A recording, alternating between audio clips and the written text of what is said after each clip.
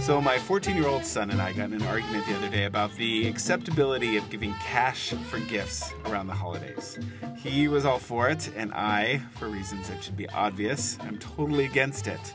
Cash does not allow the person to show how much or how little they think of you. So in the spirit of the holidays, we put together this podcast of the worst gifts we've ever given or received. So enjoy. One time I opened a present on Christmas for my grandma and it was supposed to be a sweater, but instead when I opened it, a huge black spider came out of it and it was still alive. That's crazy. Well, my birthday is near. It's in December before Christmas, and my grandpa really lost track of time because of a lot of time change because he was traveling so much.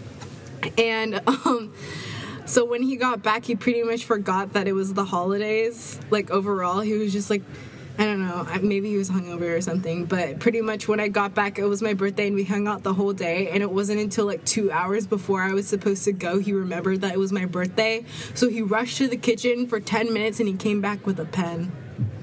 And he told me happy birthday. Last year during the holidays, I was in the middle of a sock obsession, so I had the weirdest socks with the weirdest things on them, and so for Christmas, one of my family members, my brother specifically, decided to get me a pair of socks, fluffy socks for Christmas, and when I put them on, they happened to be way too small and wouldn't go past my ankles, and I was really, really disappointed because I wanted to add fluffy socks to my sock collection, but I couldn't, and yeah, that was my most disappointing Christmas present ever. The worst gift I've ever given was a coconut named Bob from Hawaii. The worst gift I've ever given was a pink pineapple from Hawaii.